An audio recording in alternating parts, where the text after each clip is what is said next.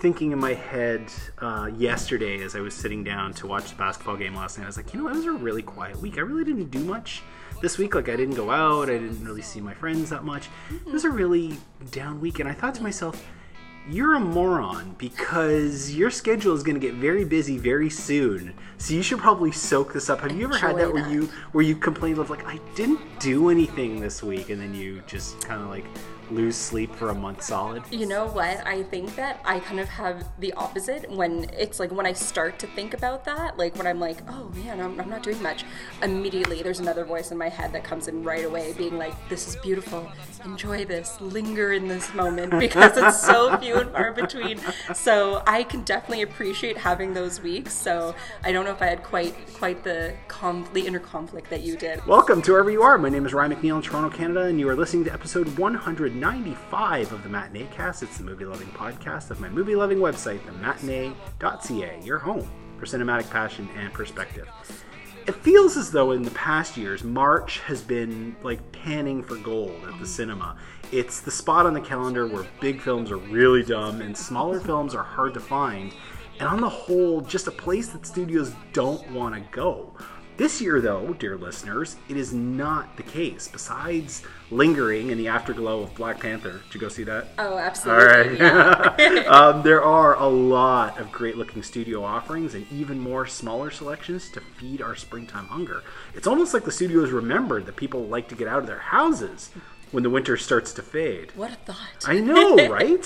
So the last few shows and the next few shows are something of an embarrassment of riches in that we actually have to choose what we want to talk about on this podcast, and that's not usually how it goes this time of year. Speaking of choice, we have a choice guest joining us today, who is making her second appearance in less than a year after becoming a part of the local social scene and even indulging me in a few Lightbox screenings over the last year. Jolie Ryan Featherstone is here today. How are you, miss? I am very well now that I'm here, shooting this, recording this, however you put it in podcast speak up with you. On a Saturday morning. We talked about like being up on time and, you know what? and adulting. If I get up early for you, it means that you're obviously an awesome person. Oh, so. Jesus. Okay. And I feel also very honored because you're almost at your 200th episode, so yeah. This is a big deal. And I finally figured out what we're going to do. Assuming my plans come together, I'm actually really excited because I'm going to do something really special for 200 shows. It took a while to I had several different ideas and I couldn't actually really settle on one, but this week we kind of started putting plans together.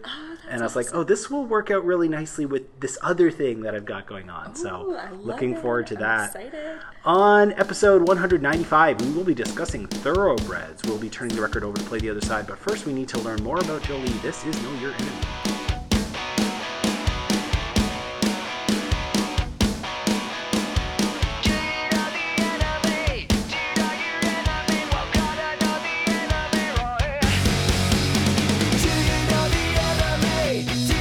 On episode 182, we talked about A Ghost Story, which made my list of one of the best of these. Did that linger as like one of the best you saw last year? I would say so, yeah. It was definitely in it's very high up on my list. Yeah, I haven't gone back to it, oddly enough. Like, it's been on Netflix for months, but I can't go back there. So, on episode 182, we learned that the first film Jolie had ever seen in a theater was Casper. The last film she'd seen at the time was Point Break. The worst film she'd ever seen was Hot Tub Time Machine. The unseen classic or essential is Lawrence of Arabia, which I believe still stands. It still stands. Unfortunately. And the film that she wished she made was Amasur. In English, it's called That Girl. That movie is fantastic.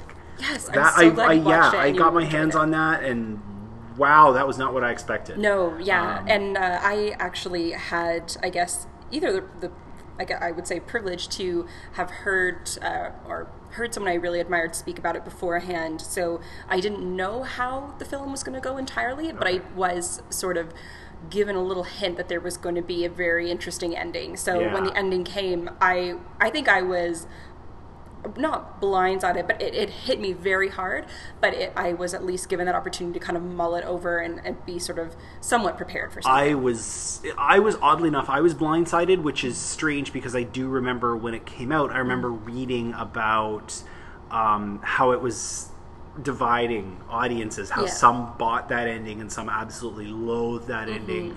Times, of course, have changed since like 2002, and now that ending means something very, very different. Yeah, absolutely. So thank you for that. Nice recommendation. Who knows what we're going to get into today on round 2? You never know. You never know. Miss Featherstone, what is a film you like that seemingly nobody else does? So I'm actually rather embarrassed to say this. I thought I'm going to give my most embarrassing answer, and I'm going to have to say, well, I'll say 2 things just because there's one that sticks out in my mind very clearly, and one was, this is the lesser embarrassing one, I would say, but when I was in film school, I did a course on Italian cinema specifically, and we watched Teorema by Pasolini, and I was just enthralled by it, absolutely enthralled by it. And then at the final day of the course, our professor actually went around to every single student in the class and asked what was their favorite film and what their least favorite film was. And everyone kept saying Teorema, and I was just gobsmacked.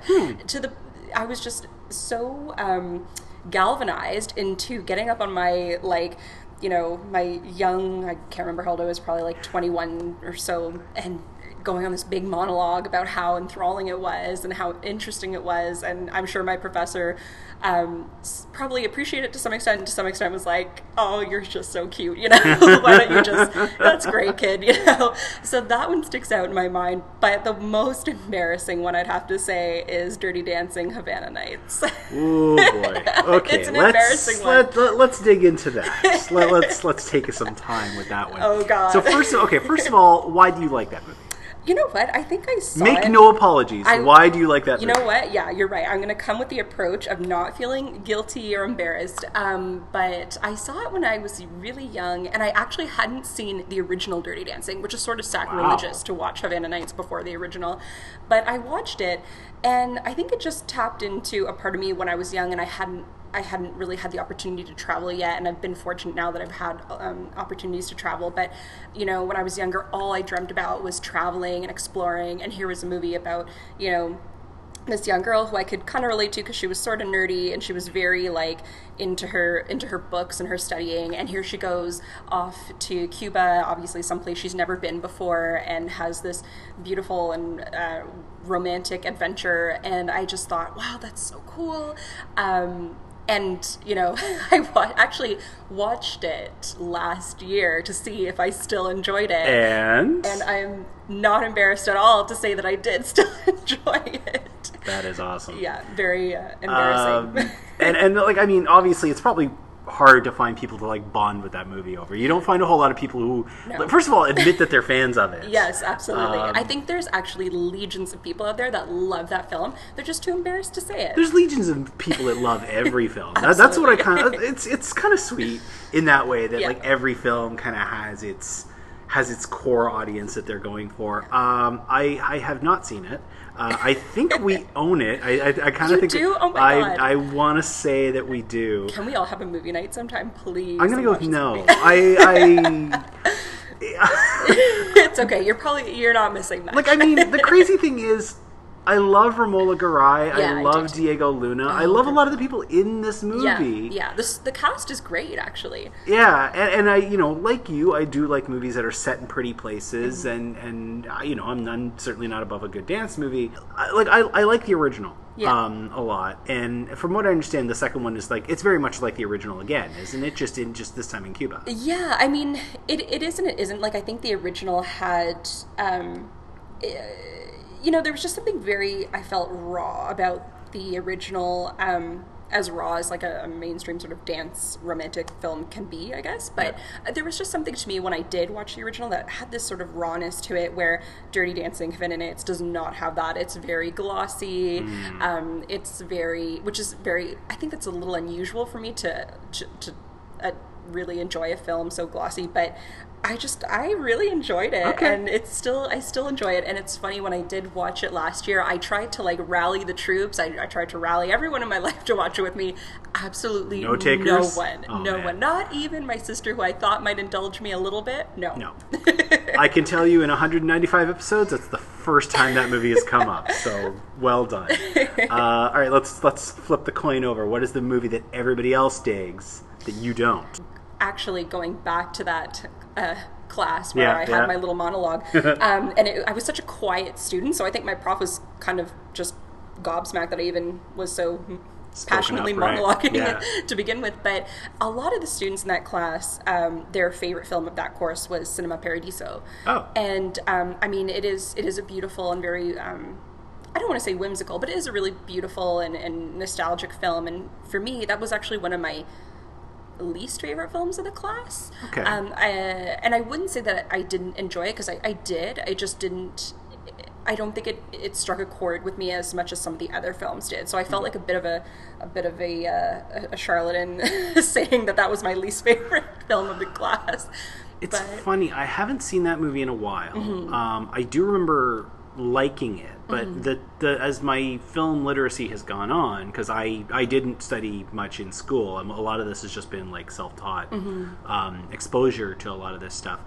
I've noticed that a lot of the modern Italian cinema sort of feels like watered down classic Italian cinema. Okay. And that, I think, is one of those things that kind of like coming to Dirty Dancing, Havana Nights, before you see Dirty Dancing. Yeah. It seems fantastic and it seems wonderful mm-hmm.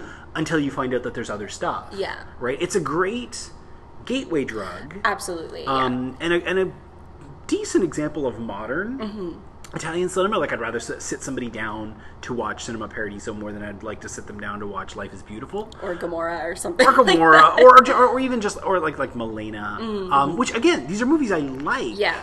But it's kind of like Italy as a country and as a film movement did so many amazing things early that this kind of feels like a glimmer of that. So maybe, I don't know, like maybe that was what you were thinking at the time. Like you're thinking, we just saw all this really incredible stuff. Yeah. And then we saw this, cute thing at the end. Yeah. That's trying to be a love letter to all those other things. I think that's a good point, because I definitely enjoyed it, and I enjoyed it as a love letter to cinema and as a love letter to film lovers, you know. And I obviously really appreciated that aspect of it. But I think you hit the nail on the head by saying that we watched all these films that came before that, and they were very political, and they were very in some cases they were disturbing, in some cases they were unsettling, and I appreciated those experiences, I think, more than I appreciated the experience of Cinema Paradiso. Mm-hmm. Having said that, though, I think if I came back to Cinema Paradiso now, I'd probably appreciate it a whole lot more. So to be fair, I should kind of revisit it. Well, it's kind of funny, because one of the little mottos of this show is watch it again. Yeah. But I think it might just be that. It might be, you like it, but other people love it, mm-hmm. and you're saying, I like it, but I like these other things a lot more. Mm-hmm. Which I don't think that's an answer. It's a sort of answer that's come up mm-hmm. in relation to that question. So, okay, well played. We got there. What was one of the last films to make you cry? I think we talked about this last time we chatted, but Call Me By Your Name was probably the last film to make me cry. I watched Call Me By Your Name, yes. and I essentially cried all the way home. And I took the GO train home, so it's even more embarrassing. Oh, boy. But that was definitely the last one that made me cry. And I watched it twice, and I think I teared up the second watching as well. Final scene, I just thought Timothée Chalamet, I just thought he portrayed that last scene so well. I think that was such a difficult scene as an actor to do, because I felt it could either be very underdone to the point that it doesn't have that searing quality that he just nailed, or it could be very easily overdone. And are we talking about the scene on the phone or the scene with the fireplace? The scene at the fireplace. Okay. Which is strange as a moment, because mm-hmm. the credits start going. Exactly, which I thought was so interesting. I don't know about your audience, but a lot of my audience was just sticking around. They're like, we're not going. Absolutely, same. I think both screenings I went to, everyone stayed until the very end. And I think I certainly wasn't the only one who got teary. I don't think there was a dry eye in the house. So I think everyone was sort of bewitched by that moment and stuck around to the end of the credits, which is, doesn't always happen. So that was really, to me, that scene really was the one that got the tears going for me. I mean, people don't stick through the credits unless it's a Marvel movie and they're waiting for a cookie. Are you an easy mark? Do you normally cry at movies? I was actually just thinking about this morning. I feel as I've gotten older, I do cry more easily at movies, but I wouldn't say that I'm an easy mark, but I do, whenever I watch a film, I mean, it really depends on how I watch it. If I'm watching it from one sense, then I might not cry at all, but certainly if I'm watching it and I'm really sort of giving empathy to that character, really trying to connect their experiences with my own, then of course I think I will very easily cry. But I think I wouldn't say I'm on either side of the spectrum. I think I'm right in the middle. Like, right. You know, I don't think I'm a super easy crier, but I'm certainly not the roughest, toughest one out there, for sure. You actually picked a film that got me crying as well. With me, it was the scene at the end where Michael Stuhlbarg starts talking. Yeah. Frank Ocean even tweeted about that after the movie, and I think he said something like, "I hope all of you have a Michael Stuhlbarg in your life to talk like this." And I just remember, I don't think I've seen that in a movie of one generation speaking to another generation. Like 2 generations ago about something so tender. Like I think it was a combination of things. It was how he was saying what he was saying and the circumstances under which he was saying it, and it just nailed me. Oh yeah, that was an incredible scene, and I mean, just the words itself were incredible, and I think everyone can use reminding of what he was trying to say in that moment. But certainly, as you said, all the other layers that are involved in that moment, it's incredible. And interestingly enough, I went to the second time I watched the film, it was a screening, and then Andre Essimon, the author of Call Me by Your Name, was there, and I was actually really intrigued by the parents in Call Me by Your Name, and I've read the book as well, so I wanted to ask him that, and someone did ask him before I even got to, so I think I wasn't the only one intrigued by those parents, and he actually said he wrote those parents modeled after his own. Oh wow. And I just thought that was really beautiful, and I thought, wow. He didn't go too much more into detail, but he just said that he modeled the parents in Call Me by Your Name after his own. That's I thought wonderful. that was really interesting. In the movie of your life, who plays you? Oh my gosh, that's such a tough question. That's the fun question. It is fun. I mean, it is really fun. Steve Buscemi. No, I don't know. Oh, well, although I would totally see that movie. I love Steve Buscemi. Maybe could I have like a movie? If the movie about my life, could it be one where you have multiple actors playing the same person, or is that a cop-out? Sure. No. Okay. like an Inside Out kind of thing, except everybody's outside of your head. Exactly. Okay. Right. All right. I don't know. I feel there's a few that come to mind. I think there's 2 people that I think externally, like, people often tell me that I guess my mannerisms remind them of, or something like that. But 2 that I hear frequently is Jennifer Lawrence and Saoirse Ronan. I get that a lot. I don't know if it's mannerisms or what. I think Kate McKinnon could do a good job playing me. I don't know why. I feel like I want Kate McKinnon to play me. Yeah, right? Kate McKinnon should just play every character out there. And I actually really think she'd do well in a dramatic role. I don't know why I think that, but I think that she would. I'm waiting, because every time I see some of these SNL actors go on to do some serious stuff, they always just amaze, right? Yeah. Like even Kristen Wiig. I kind of see her following that same sort of career path. Yeah, absolutely. And I feel like Kate McKinnon's one of those people that could really do a good job with that. Although I haven't actually seen her portray a dramatic role yet. For some reason. Yet. Exactly. But I feel that it's coming, and I feel that she would do a really good job. But yeah, maybe I could just have a film where 3 different actors play me at different courses in my life, and or just depending on the scene, like exactly. one of them is the professional you, one of them is the romantic you, one of them is the the angry you, exactly. Depending on your mood. That's who we see. I like this idea. All right, I really like this idea. So absolutely. do I. Well done. Frances McDormand, you can throw her in there too. Done. Sold. Last but not least, what are you watching next? Next, I have a few films on my list, but definitely I really want to see A Fantastic Woman. I haven't seen that yet. Me neither. And want to go? Yeah, absolutely. Let's do it. Got nothing going on this week. Let's do it. Honestly, I really want to see A Fantastic Woman. I also really want to see Loveless as well, which is also playing at the Lightbox. That looks daunting. That looks Russian and sad and depressing. I mean, I do want to see it. Yeah. But I mean, We'll stick with A Fantastic Woman first. Okay. And then, when you're feeling ready to Loveless, we'll go see Okay. that. It's funny because I've been meaning to get around to Fantastic Woman for a while. I saw it on a video essay that a critic named David Ehrlich does every year. Like, he puts together his 25 favorite movies, and I think it was like one of the first ones that came up as like number 25. Yeah. And I remember thinking it looked really, really beautiful. And I got that trailer before, I think, like 3 of the indies that I watched over the winter. Like, I know I got it before Film Stars Don't Lie in Liverpool. I'm pretty sure I got it before Call Me By Your Name. Okay. And there's one more that I'm forgetting. And every time I was like, I gotta see that. Right, I gotta see that. Yeah. Shit, I really gotta go see that. And then, when it won the Oscar, I'm like, okay, time's up. Yeah. Really gotta see it now. Exactly. So I'm actually happy that it won because I think that means it'll stick around a little bit longer. I hope so as well. I think that it will. Certainly at some certain cinemas in the city, I think it will stick around. I really want to see that. That's probably next on my list. And then Loveless. When you're feeling up for it, you let me know. Yeah, we'll see. But Fantastic Woman. We'll make plans before this show ends.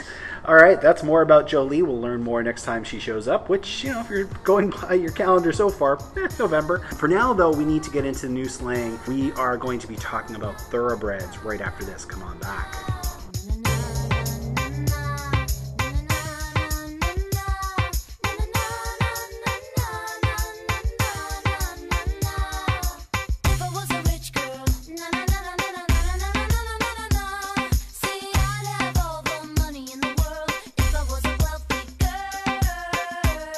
Thoroughbreds is directed and written by Corey Finley. It stars Lydia Cook, Anya Taylor-Joy, Anton Yelchin, Paul Sparks, and Francie Swift.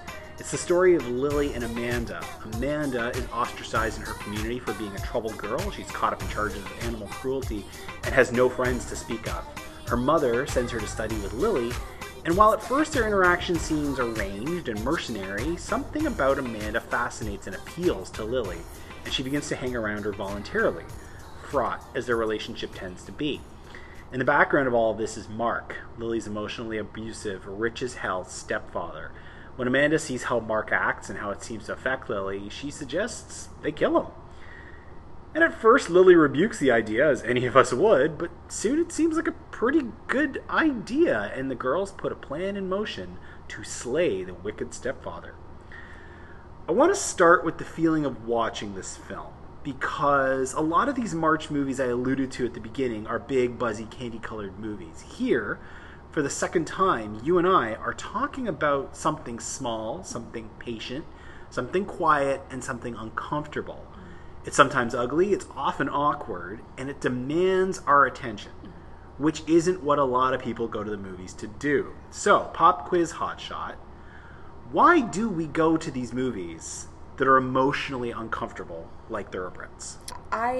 To me, that's just what's interesting. That's what's fascinating. There's nothing more fascinating to me than humans and what we do and why we do it. And I think that often films that are quieter and take their time, as we talked about with A Ghost Story and Thoroughbreds, I think it allows us to appreciate those sort of small key turn moments in people's lives or decision-making process, and I just find that fascinating. I think it allows you to kind of play with that a little bit and play with how you would make that decision or how you would come to a situation like that.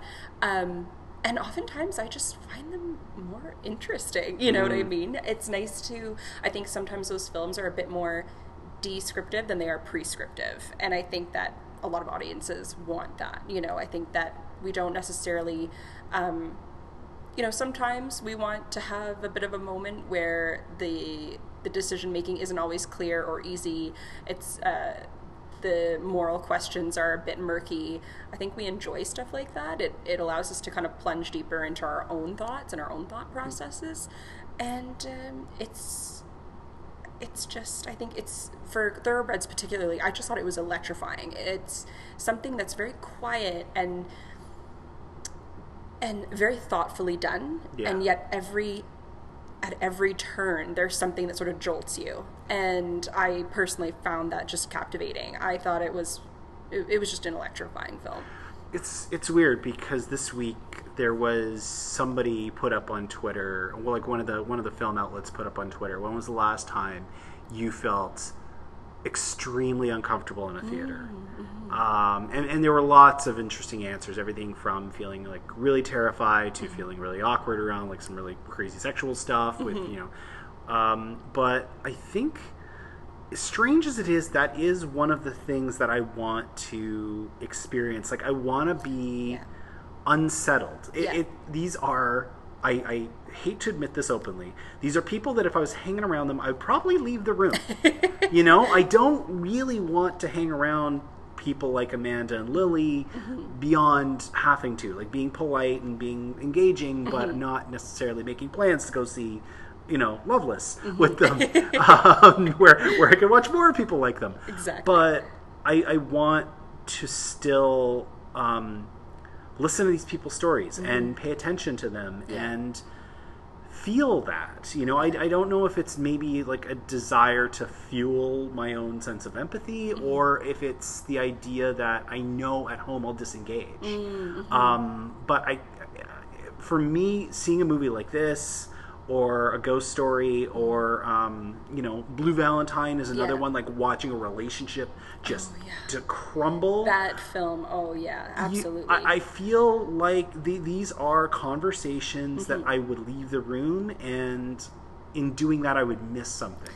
You know what, I think there's just something that you mentioned that I thought was really interesting, how you said that if these were folks that you met or, happened upon in real life, you might want to disengage, or you might want to not make plans with them or hang out with them for too long. And I think that watching films like this gives us a safe way to do that. It's sort of getting out of your comfort zone without getting out of your comfort zone. You know what I mean? And I personally enjoy it because I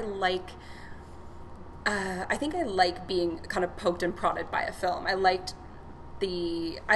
films that sort of ask me those questions and sort of poke me and prod me, and sometimes it's very uncomfortable, or it's very awkward, or it can be very scary, or it can be very emotional, and I think that's good. I think it's healthy. I enjoy it. Those are the films that I seek out and that stay with me, because I think it allows me to kind of broach different situations or different experiences without maybe having to go through it myself, but it allows me to experience these stories and experience these moments that are very human and can be very real, but in a very sort of safe way, I suppose. Getting into what we thought of this movie, I actually did find this movie really personal and really intimate. I had lots of moments where I thought, I want to leave this room. I should not be in this room. That's a good way to put it. I should not be.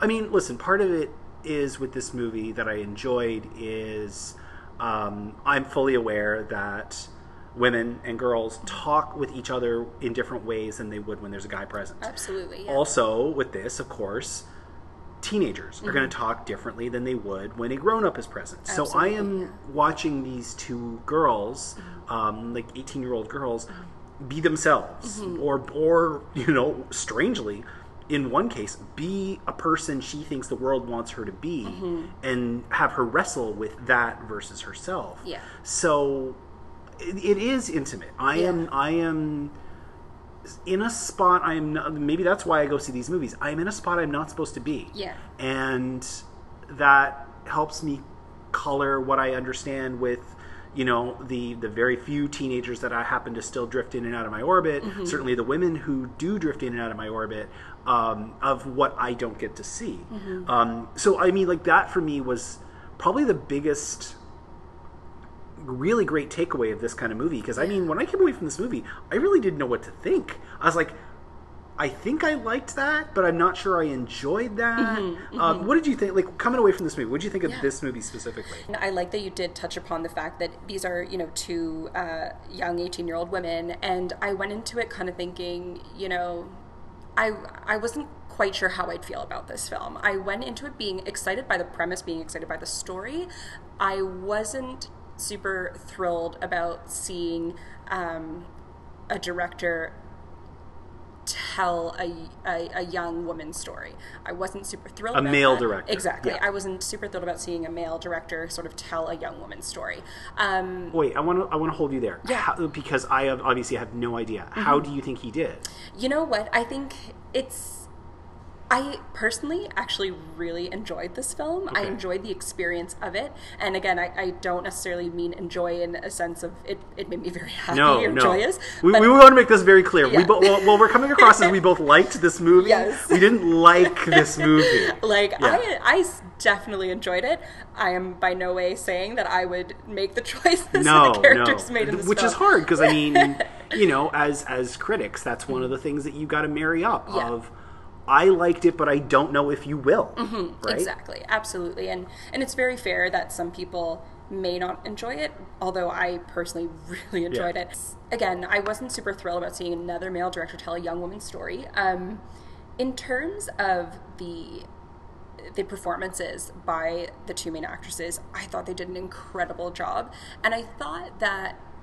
And I don't know whether this responsibility or whether this gratitude is towards the director or to the actresses, but I felt that the two actresses seemed very, the way they interacted with each other was really interesting. It felt really unique. Whether or not I'd say it was realistic is kind of hard to say because, I don't think all teenage girls discuss killing someone. But we're in a very different world. Exactly. And also the fact that these are two young women from a very unique socioeconomic class. They're from very, sort of upper class worlds. But I do credit the actresses, and I want to give the gratitude to them for their performances because they did seem very real with each other. There was a lot of awkwardness, but there was a lot of closeness there as well. You could kind of see them leaning on each other. You could see that ebb and flow between them, and I thought that they navigated that in a really interesting and a really sort of organic way. Yeah. So I personally really enjoyed watching that. Watching their relationship and how they portrayed that, because I really got a sense of this sort of ebb and flow and this sort of really interesting pattern between the two of them, and watching them lean on each other and sort of seeing one particular character sort of go through this spiral. I thought they together gave a really natural performance interacting with each other. Watching two women interact in this way where one of them has no problems bullshitting, one of them has no problems tamping down what's bothering her, putting on this veneer, standing up a little straighter, dressing a little bit more proper, and the other one thinks nuts to that. And for starters, nuts to that, you kind of grow out of that. Most of us grow out of that. But when we're teenagers, our filter is way down. Way down, to the point where we'll talk to our grown-ups in a terrible way, we'll talk to our friends in a terrible way, and watching that was just, it was better than cable, really. I certainly don't get to see that. So I want to talk about each of them. Amanda is the one who's kind of got the showier bit, because she's the one who's got the outward demons. She's the one who we find, the first time we see her, she's got a horse and a knife. I mean, what weirder kind of introduction to a character do you need? Yeah. I, of course, like most people, had seen Olivia Cooke as Me and Earl and the Dying Girl. I didn't see this in her in that movie. She is really kind of freaky. Yeah, in this one, both in her honesty and just in how she's got this personality disorder that she's clearly working through. I thought she just did an incredible job, and as you said, watching her in Me and Earl and the Dying Girl is very different from watching her in Thoroughbreds. And just sort of a funny aside, there was a group of about 4 young women behind me in the theater, and throughout most of the film I could hear them whispering amongst themselves, I have such a crush on her. So, I think that she's sort of enthralling. I think that she's really enthralling, and I mean, from a performance perspective, I thought she did an excellent job. She just seemed very natural the entire time.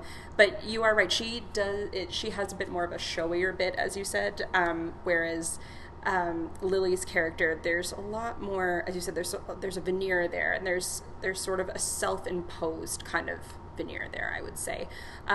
Self-imposed, or potentially, imposed by the society in which she lives. I think a bit of both. I think there's a lot of interplay there. But I I say kudos to Olivia Cooke for that role. I thought she did an excellent job.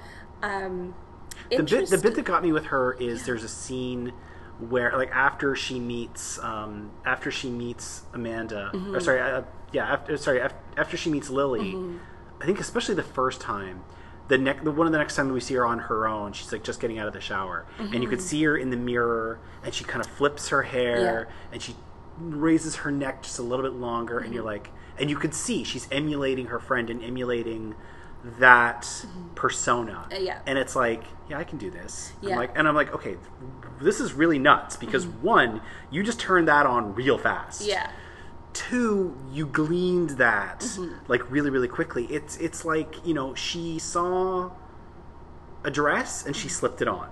Right? Absolutely. And it was just in a throwaway little moment. That to me was just incredibly special in this performance. Absolutely. And that scene stuck out for me as well, because I do think that was one of the moments in the film, particularly for Amanda's character, that seemed very very real. That seemed very, as you said, is this how, young women communicate with each other? That moment, I think, was really interesting, sort of observing someone else.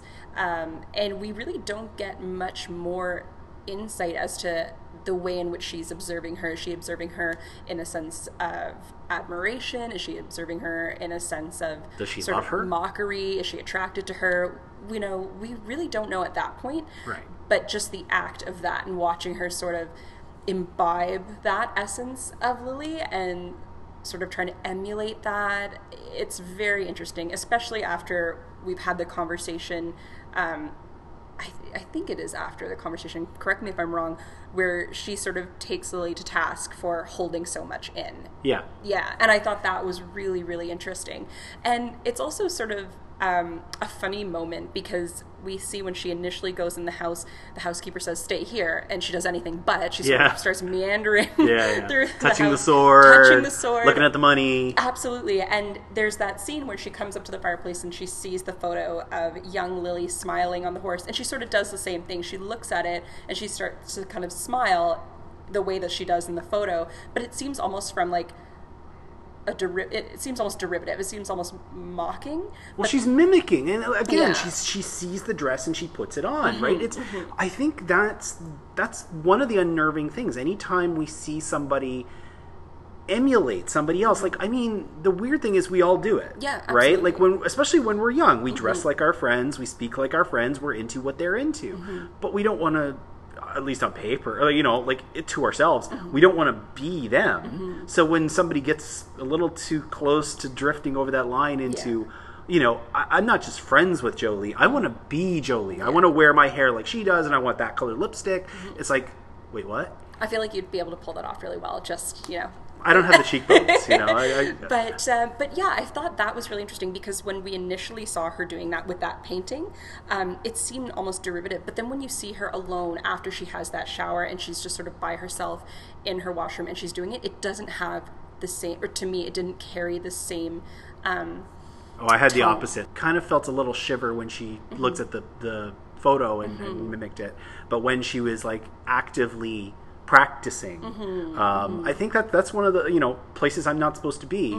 That's one of those moments where you're kind of at your most vulnerable. Absolutely, it's a very private moment. Kind of, as you said, this is a room I shouldn't necessarily be in. It's a very private moment, and I think, again, it's that feeling of you're coming too close to someone, or someone's coming a little too close to you. I thought when I say the mentality, I just think that she sort of did it in a different way. There was the way that she did it with the portrait and the way she did it alone in the washroom.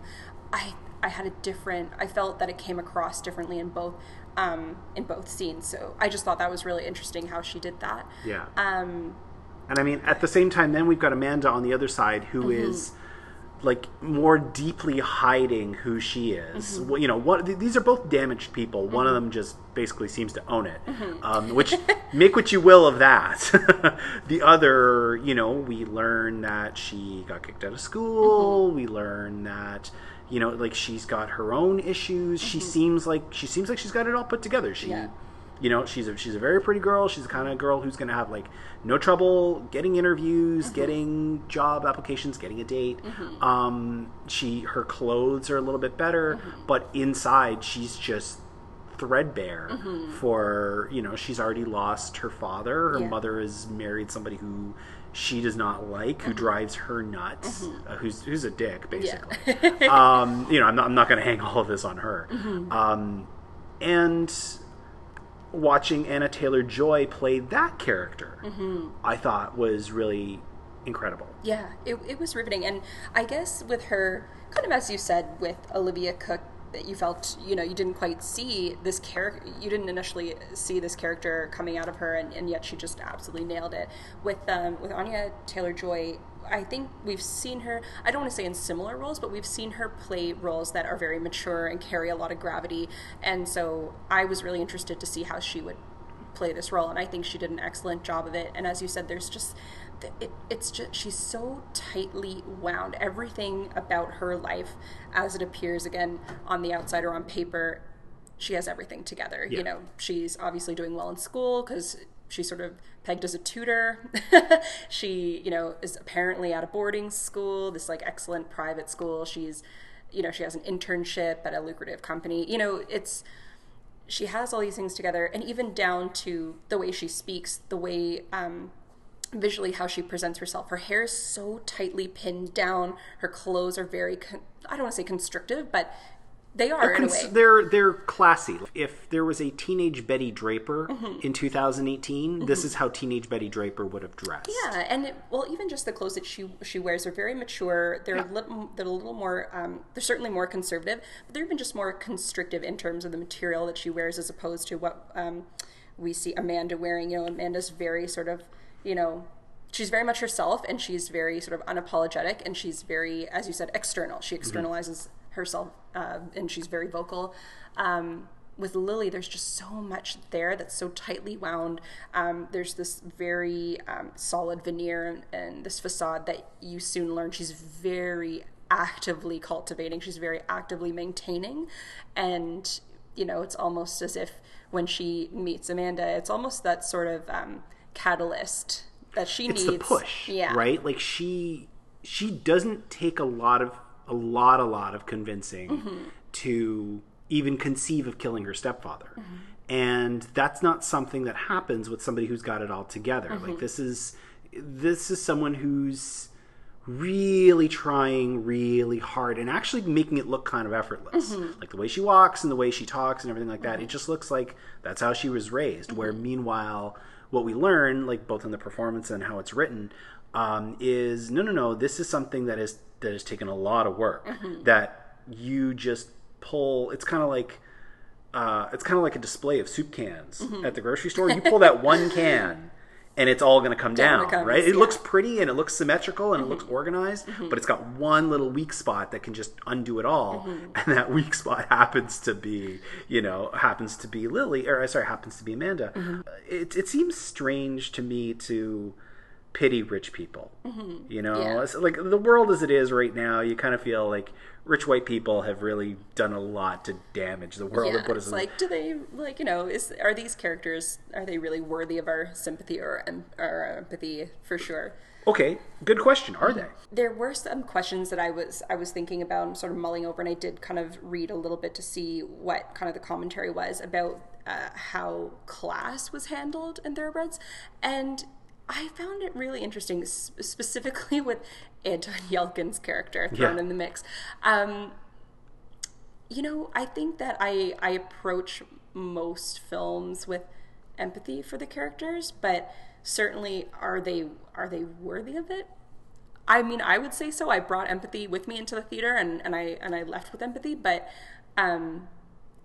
certainly that final scene, I felt, oh wow, you know, that was quite, I don't know, it felt like a slap, that last scene. It was very interesting.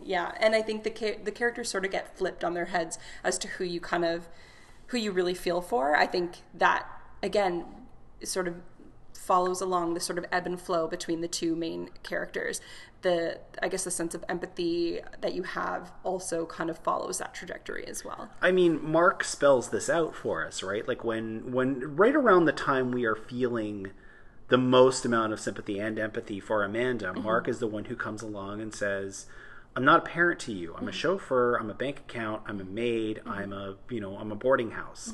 I'm not a person. And you're like, shit, yeah, that's right. You know, like you're like, yeah, you are going through a lot right now, but at the same time, you still have all these comforts. It's a really tough place to put an audience in, to make them really, you know, who are, I'm going to bet, mostly working class people, feel for somebody of such privilege. Yeah. And I think like that's one of the challenges that the movie and somebody who watches it has to overcome is, how much do you care about a rich brat? Yeah, absolutely. And I found that scene really interesting because up until the point, I guess, when they initially talk about, you know, murdering Mark, I could understand, I guess, from a theoretical sense why she wouldn't like Mark, but I didn't feel that we had enough there to really truly emotionally or viscerally understand why she hated Mark so much. And I didn't get it until we see that scene that Lily witnesses between him and her mom and the way that he speaks to her mom. It was that kind of, that taken in turn with all the things you see when the mom's in the tanning bed. She said, oh, Mark likes me with a little more color. Like there's all these little things that sort of ladder up to how we understand his character to be and how he interacts with her and her mom. So I thought that was interesting. I feel like there's a lot of sort of delay here in this film. I felt like there was a lot of kind of like holding, bam, you know, and I thought that was done I thought it was done well. And I really felt that with Mark. And then similarly, as you said, with Lily too, we're sort of holding. We have a lot of empathy for her. And then you have that moment that's kind of bam, it sort of shakes you a little bit out of the trajectory you've been going on. And interestingly enough, when he did have that talk with Lily, I didn't necessarily see that. I mean, we can assume, again, theoretically, that, you know, she comes from a place of privilege, of course, but we never really saw her completely interacting with anyone in a really negative way. But then you start to kind of think back to all these things that ladder up to that talk with Mark, you know, how I think in the initial scene that she has with Amanda is eating those chips and she goes to roll it up and she's like, oh, leave it. And then immediately after, the housekeeper comes and takes it away. So it's the only time I think it's like the only other time we ever see the housekeeper. Oh, absolutely. It's a very small cast. Like we see like next to nobody else. Absolutely. It's such an interesting, I think, play, and I don't know how I would you know, phrase that, but there's just a really interesting sense of delay throughout this movie. So I thought they did that really well. But as you said, whether the characters deserve our empathy, it's not as easy a question as you think it would be going into it or starting out. And that's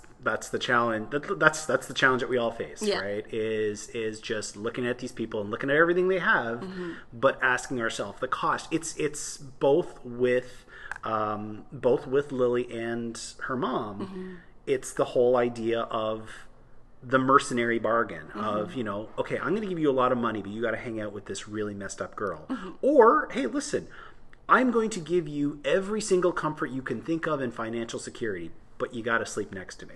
You know, it's on paper, it's like, yeah, I'd make that deal. Yeah. And then you realize, oh, that's a shitty deal. And we see it in the world. It's like, there's a lot of luxuries and a lot of comfort and a lot of opportunities, but you still have to make a bargain that you may lose something of yourself. Oh, absolutely.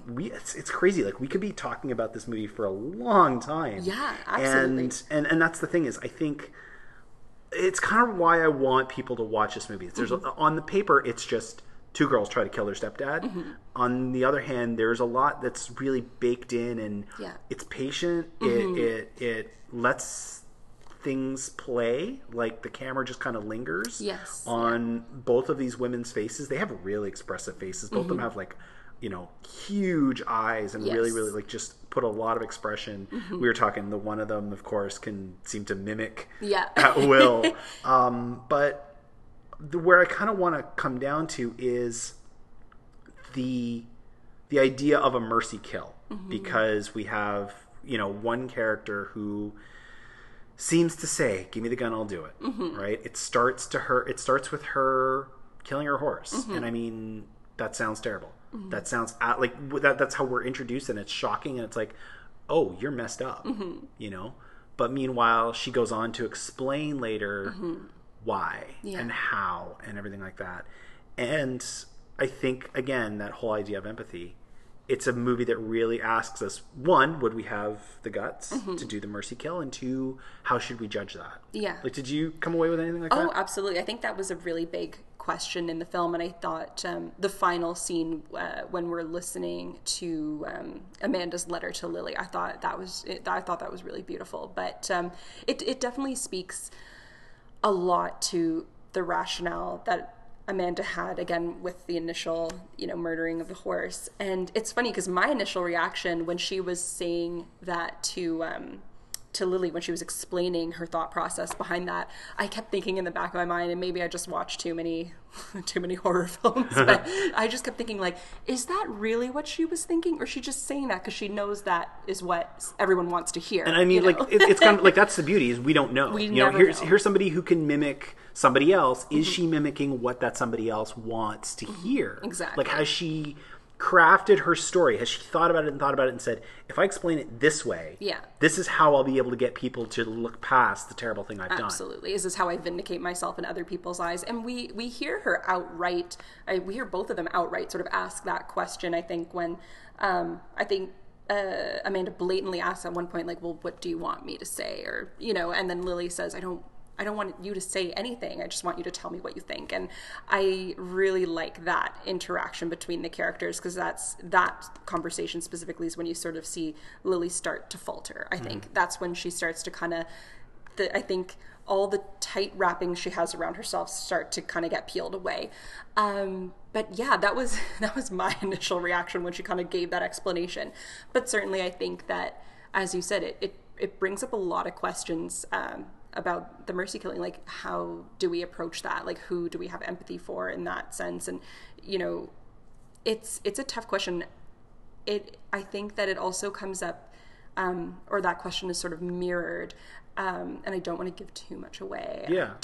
No, but I mean, that's the thing is, without giving much away, that's the question that this movie's going to leave you with is Lily the sort of person who is capable of a mercy killing, or does she actually get something from it, and that's how she rationalizes it? Yeah. Because that's two different things. If you're the kind of person who can say, you can't do it, give it to me, I'll do it.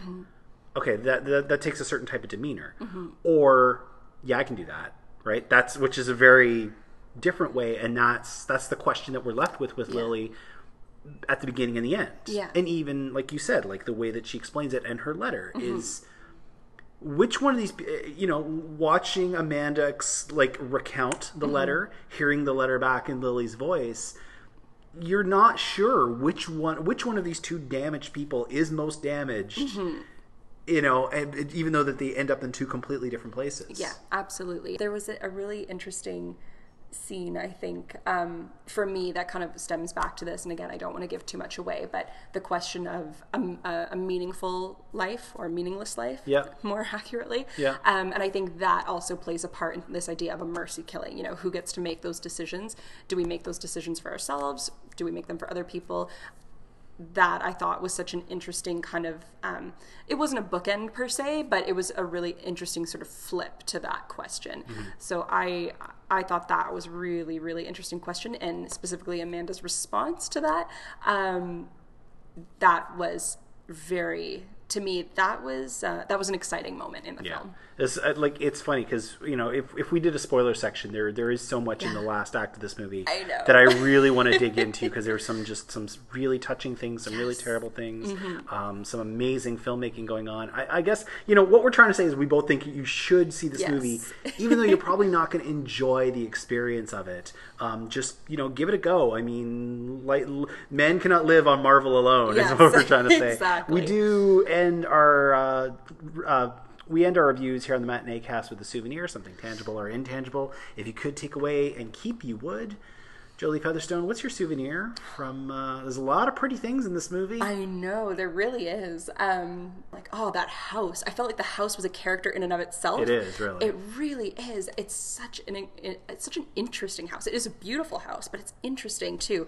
It's very cold in some cases, and it's very claustrophobic at times, even though it's it's a grand opulent house, yet it feels very claustrophobic. Quiet. I gotta be honest, if I was in that house, I would constantly have trouble being comfortable because I feel like I wouldn't be able to hear somebody coming. Mark actually sneaks up on them. Yes. Right? Yeah. And it's like, you just walk down a hall. I should be able to hear you. Yeah. And same thing, like, Lily walks down a hall at one point and you're like, how are you not making sound? Yeah. Which, of course, that's probably the way the house was designed. Kind of similar to that, I like that chess set that she's playing with. There's this huge, like, stone, like 2 or 3 feet high chess set. I don't really play chess, but I would like to, like, get together with somebody like Andrew Robinson and have him just beat my ass on a chess set that's like 2.5 feet high. And it's made of stone, too. It's made of stone, but she still has no trouble moving them. Yeah, I noticed that as well. I thought that was so interesting, and she's having such I think to most people, I guess, would be a very difficult conversation to have. And here she is lifting up stone chess pieces, no problem, playing against herself. There's a nice little metaphor there. Exactly. And talking about her rationale for killing a horse. Yeah. And she moves the knight first too. Yeah. So like the stone horse is right in our vision. Yeah, that was a really interesting scene. But yeah, I guess my souvenir would be the house, and it's not even from a comforting sense. I just think the house is such an interesting piece in that film. I think it's a character in and of itself, specifically, and this isn't localized to the house, but throughout the entire film, the audio in this film was actually one of my favorite parts about it. I thought the scenes when Lily is just sort of you feel like she's traveling through this labyrinth of a house, and just the score it's exciting. The word I keep coming back to, and I know I sound like a broken record, is electrifying. You feel kind of jolted. Again, there's this sense of, as you said, patience, or a sense of delay, and then you kind of get shaken a little bit. And I really like that. The house, how that was done. And again, it's this grand opulent house, yet it feels so claustrophobic. Yeah. It's funny. It's not my kind of house at all. No, it's a house that, again, as we're talking about veneers, like on the outside, it looks absolutely stunning and beautiful. And you have that scene where the two young women walk so comfortably up the stairs, and Anton Yelkin's character is just so standing there, so daunted to go inside. Yeah. That I thought was a really interesting note.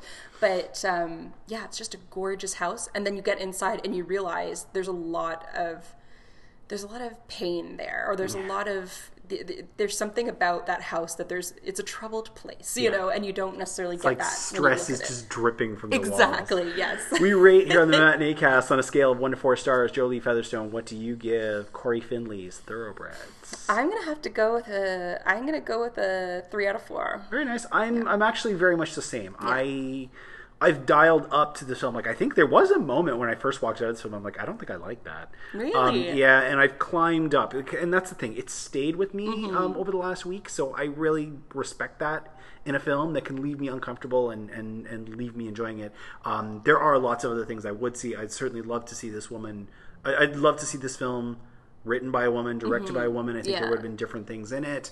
And I think it could have... There's some things I've seen before. Plus, as I said, I can totally see people not enjoying this movie. So I gotta stop at about a 3, but I think it's a really solid movie. Hey, maybe you think we're wrong. Maybe you think that this is an absolutely horrible movie and a waste of time. Maybe you loved it. Maybe you think this is the best movie you've seen this young year, and we're not being kind enough on it. Let me know. Ryan at thematinee.ca, Twitter, or on matinee_ca, or facebook.com/darkmatinee. What do you think of Corey Finley's Thoroughbreds? We are going to be back after this. We're going to take a quick break and flip the record over and play the other side. Until you try. Sky.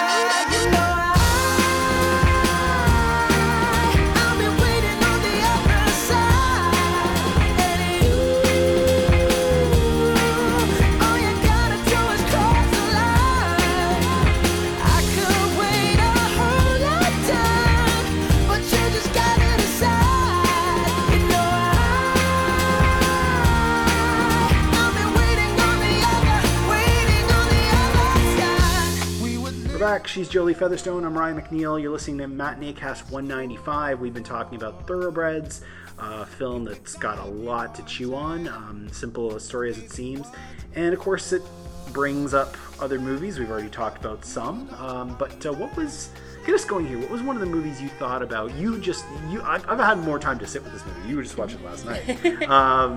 What were some of the movies that you thought of coming away from Thoroughbreds that you think would make good companion viewing? I think the initial reaction that I had was there was sort of like a Hitchcockian feel to the film at times, specifically in the scenes inside the house. I felt there was a really there was definitely a Hitchcockian feel for me. So one that I came away thinking of, I guess two particularly from Hitchcock. One was Rope, and one was Strangers on a Train. Both of those I feel like would be interesting taken along with this film. But the only thing that sort of differentiates, or not the only thing, but one of the things I think that strongly differentiates Rope or Strangers on a Train from Thoroughbreds is actually really funny. It's really funny in a dark, sort of uncomfortable way.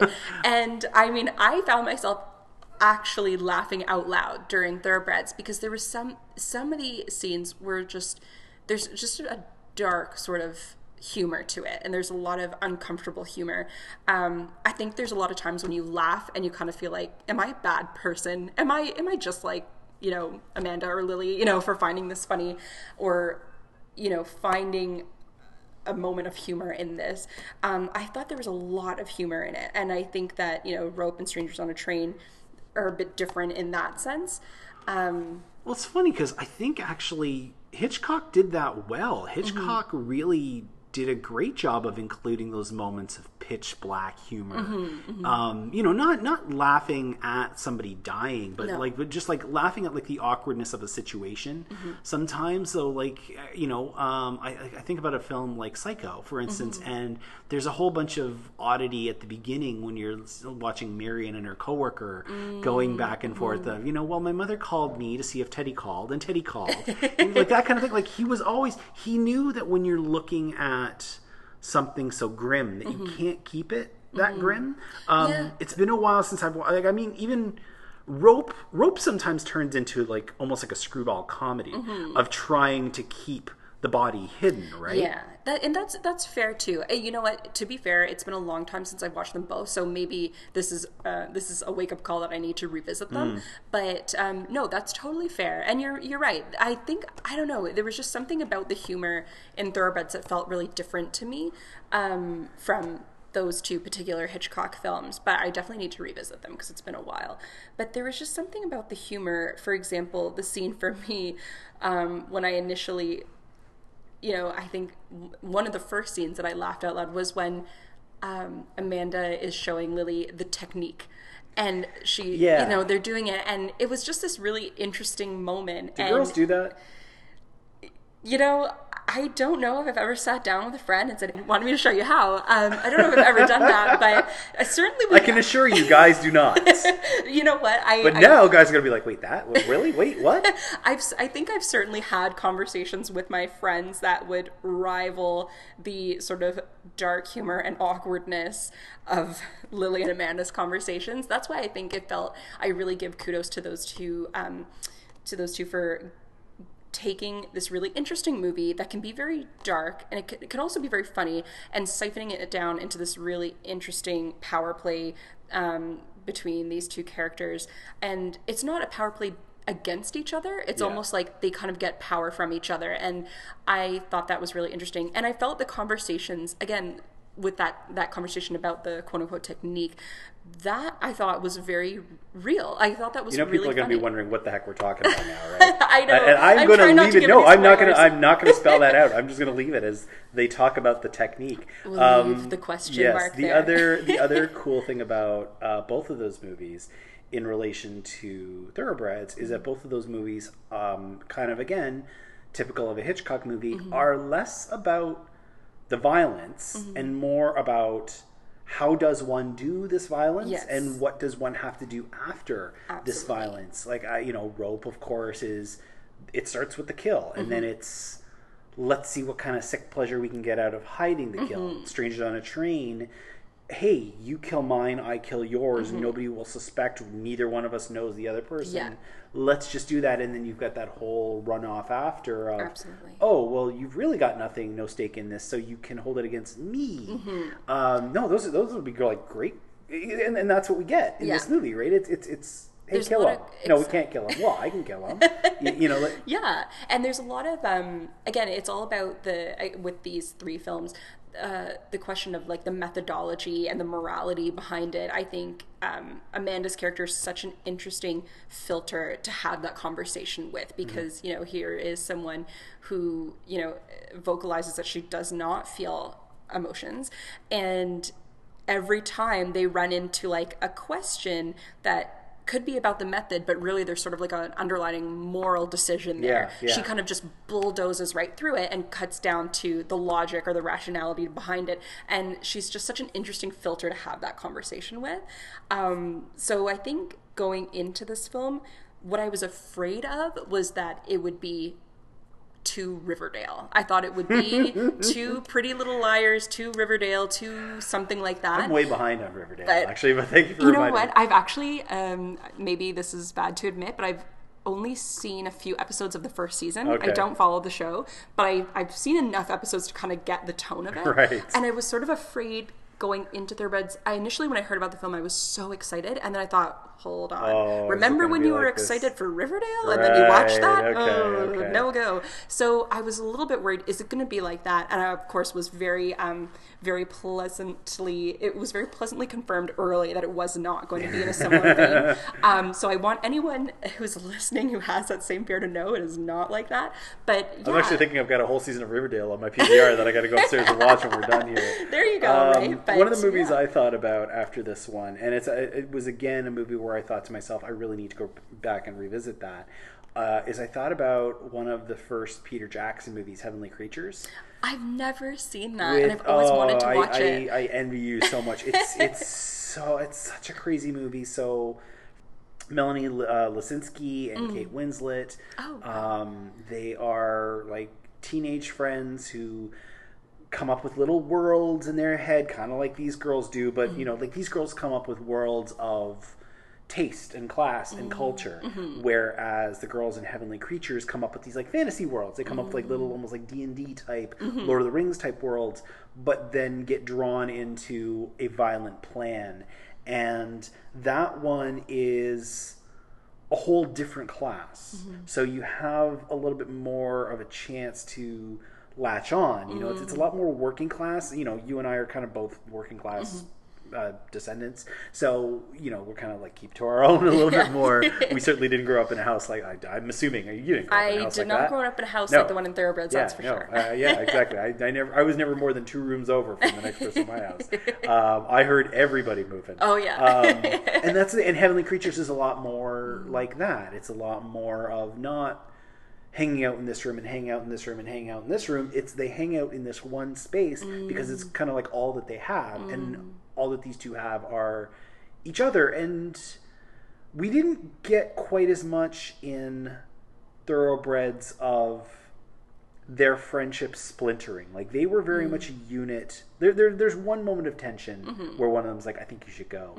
But generally speaking, they're a unit the whole way. I really do like seeing in a movie where 2 girls are friends, seeing the fracture take place, because it's always really personal, really dramatic. It's the kind of thing, you know, like guys don't go through it nearly as much, but it's that same sort of thing where it's like a breakup, right? And I feel like that's really powerful on film. You see it in Heavenly Creatures, and you certainly see it in Thoroughbreds. Oh, I've never seen Heavenly Creatures, and that's one I've actually been meaning to watch for a very long time.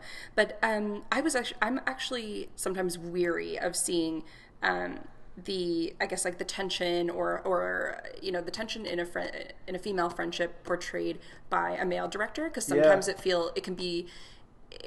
can come from a place, and again, and not, I'm sure it's never intended that way, but sometimes it comes from a place that's very not, I guess, realistic, or usually typically realistic. Sometimes it does. And I think that in this case, that kind of question came up to me at the final during the final scene, when we see Lily and Anton Yelchin's character kind of reunite. Yeah. And then you realize what's kind of transpired since the last scene. And for me, I was kind of interested. I thought, I don't know how I feel about this ending. But then you hear Amanda's letter being read out, and I thought that was really interesting. I thought that was really unique. So I actually did like that.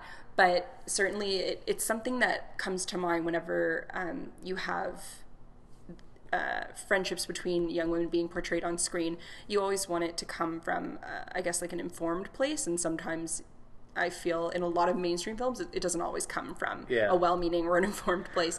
But in this case, I think the director did a good job, and I think that it was an interesting relationship, and as you said, they're sort of a unit the whole way through, because I felt that final scene, I was like jarred a little bit. I was like, what?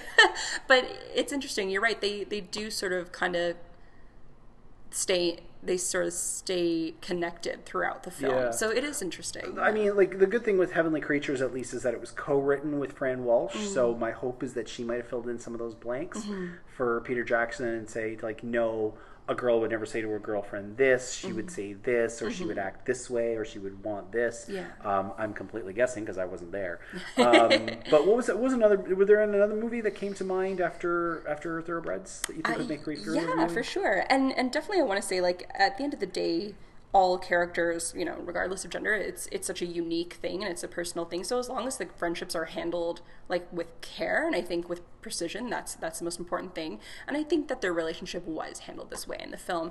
But another film that sort of came to mind that had that sort of bleak humor was Heathers, actually. That came to mind for me as well. And Heathers, I think obviously the tone is quite different, but I really enjoyed that bleak humor in Heathers, and I really enjoyed it here in Thoroughbreds.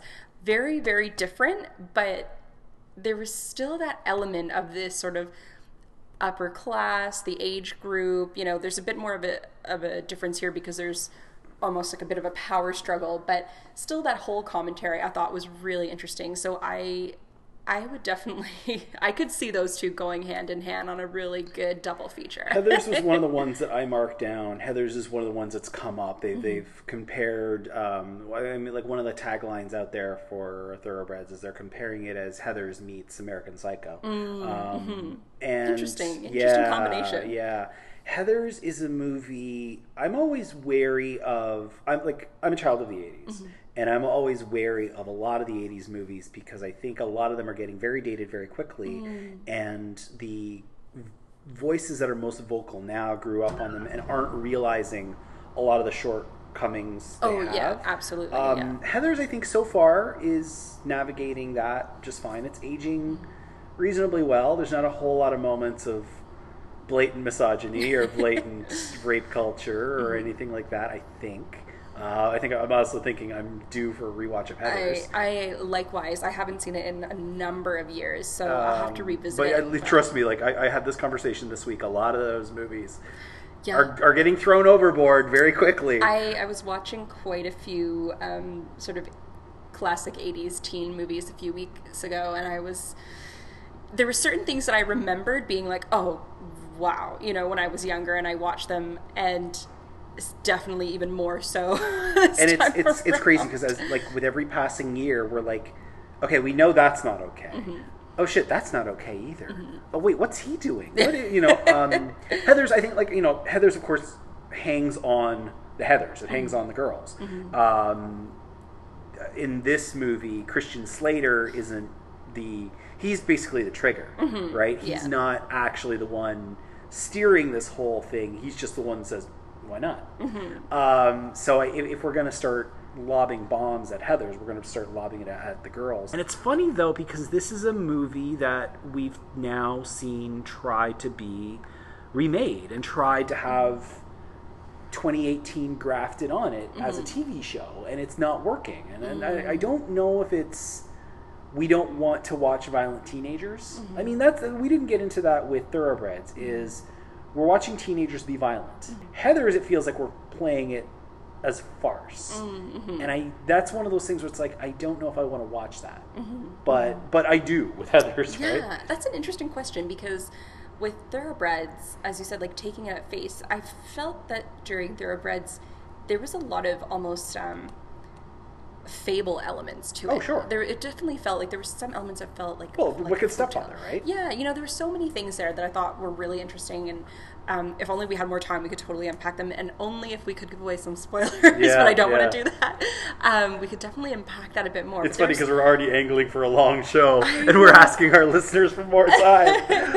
I'm so sorry. But what sticks out to me as being sort of still relevant is the relationship between Christian Slater's character and Winona Ryder's character. I think that when I initially watched it, again, I watched it a few years ago, and I just remember thinking, okay, we're finally, at least I think, I'm seeing on screen the kind of guy that populates my film class. You know what I mean? Okay. And it was one of those things where, trying to articulate that to other people, it's like, everyone kind of knows that guy, and here we get to see him sort of roasted in Heathers. So there was an element of fun to it, but there was also there was definitely a social criticism there, not just on his character, also on the Heathers and sort of that teen culture, that upper class teen culture, white upper class teen culture specifically, and also the one scene that I think rings so strongly still from Heathers is that scene, I think, with the guidance counselor. Is it when she talks about teen suicide in Heathers? It's just a very bleak comedy that to me, the bleak comedy in Thoroughbred really reminded me of the bleak comedy in Heathers. But again, it's handled in a very different way. One of the things I wonder about with Heathers is, there's the moment where the preacher is at the funeral for the last one of the girls who dies, and he tries to hang meaning on her last word of Eskimo. This was back in 1988, and I really wonder if we're going to start hanging meaning on our tweets. Yeah, this person said really dark. Like their last tweet was really dark. Did they mean they were feeling dark, or were the lights out? You know what? And that's the thing. I think we're already seeing that. Sure. And I think that Heathers can certainly be translated to this day and age, but I mean, there's different conversations that are going on, and there's different conversations certainly with that generation of our teenagers today are having different conversations than the teenagers that are featured in Heathers. Yeah. But I think there's a lot that can really be translated in an interesting way. And by going back to the original, not by trying to remake it exactly. the way that this TV show did and failed.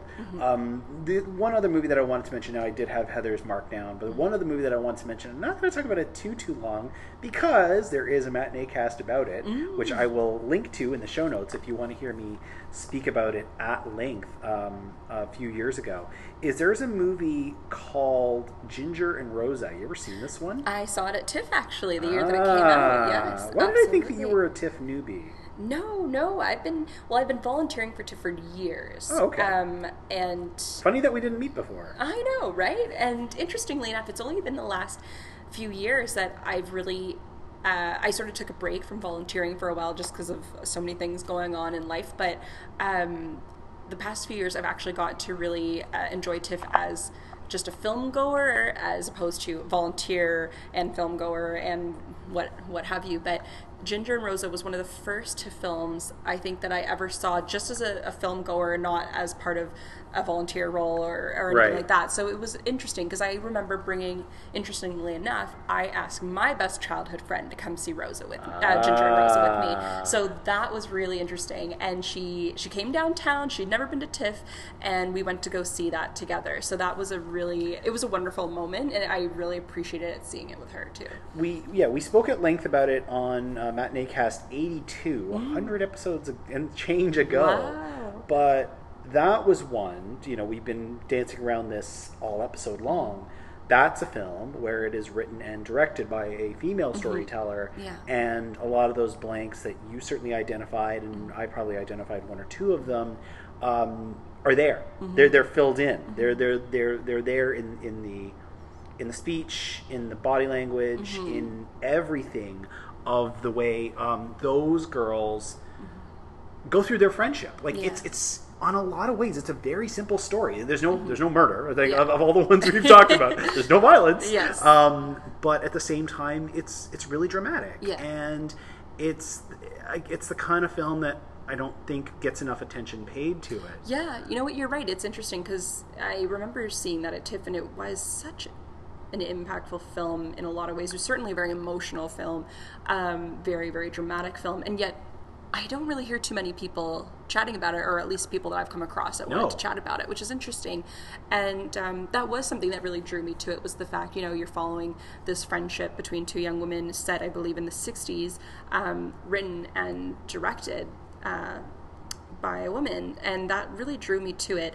It's one of those things I've come back to a few times, like, I'm older now, but I'm not so old that I can't remember what it was like to be a teenager. And, I think maybe that's what Call Me By Your Name reminded me of, is that when we're of our teenage years, we constantly burn at 11. We feel everything, like our nerve endings are just so raw, and everything is so dramatic, and we're experiencing so many things for the first time that, we always kind of want to, in terms of the stories we tell, we want to hang that on love, but we forget that we can hang that on our friendships too.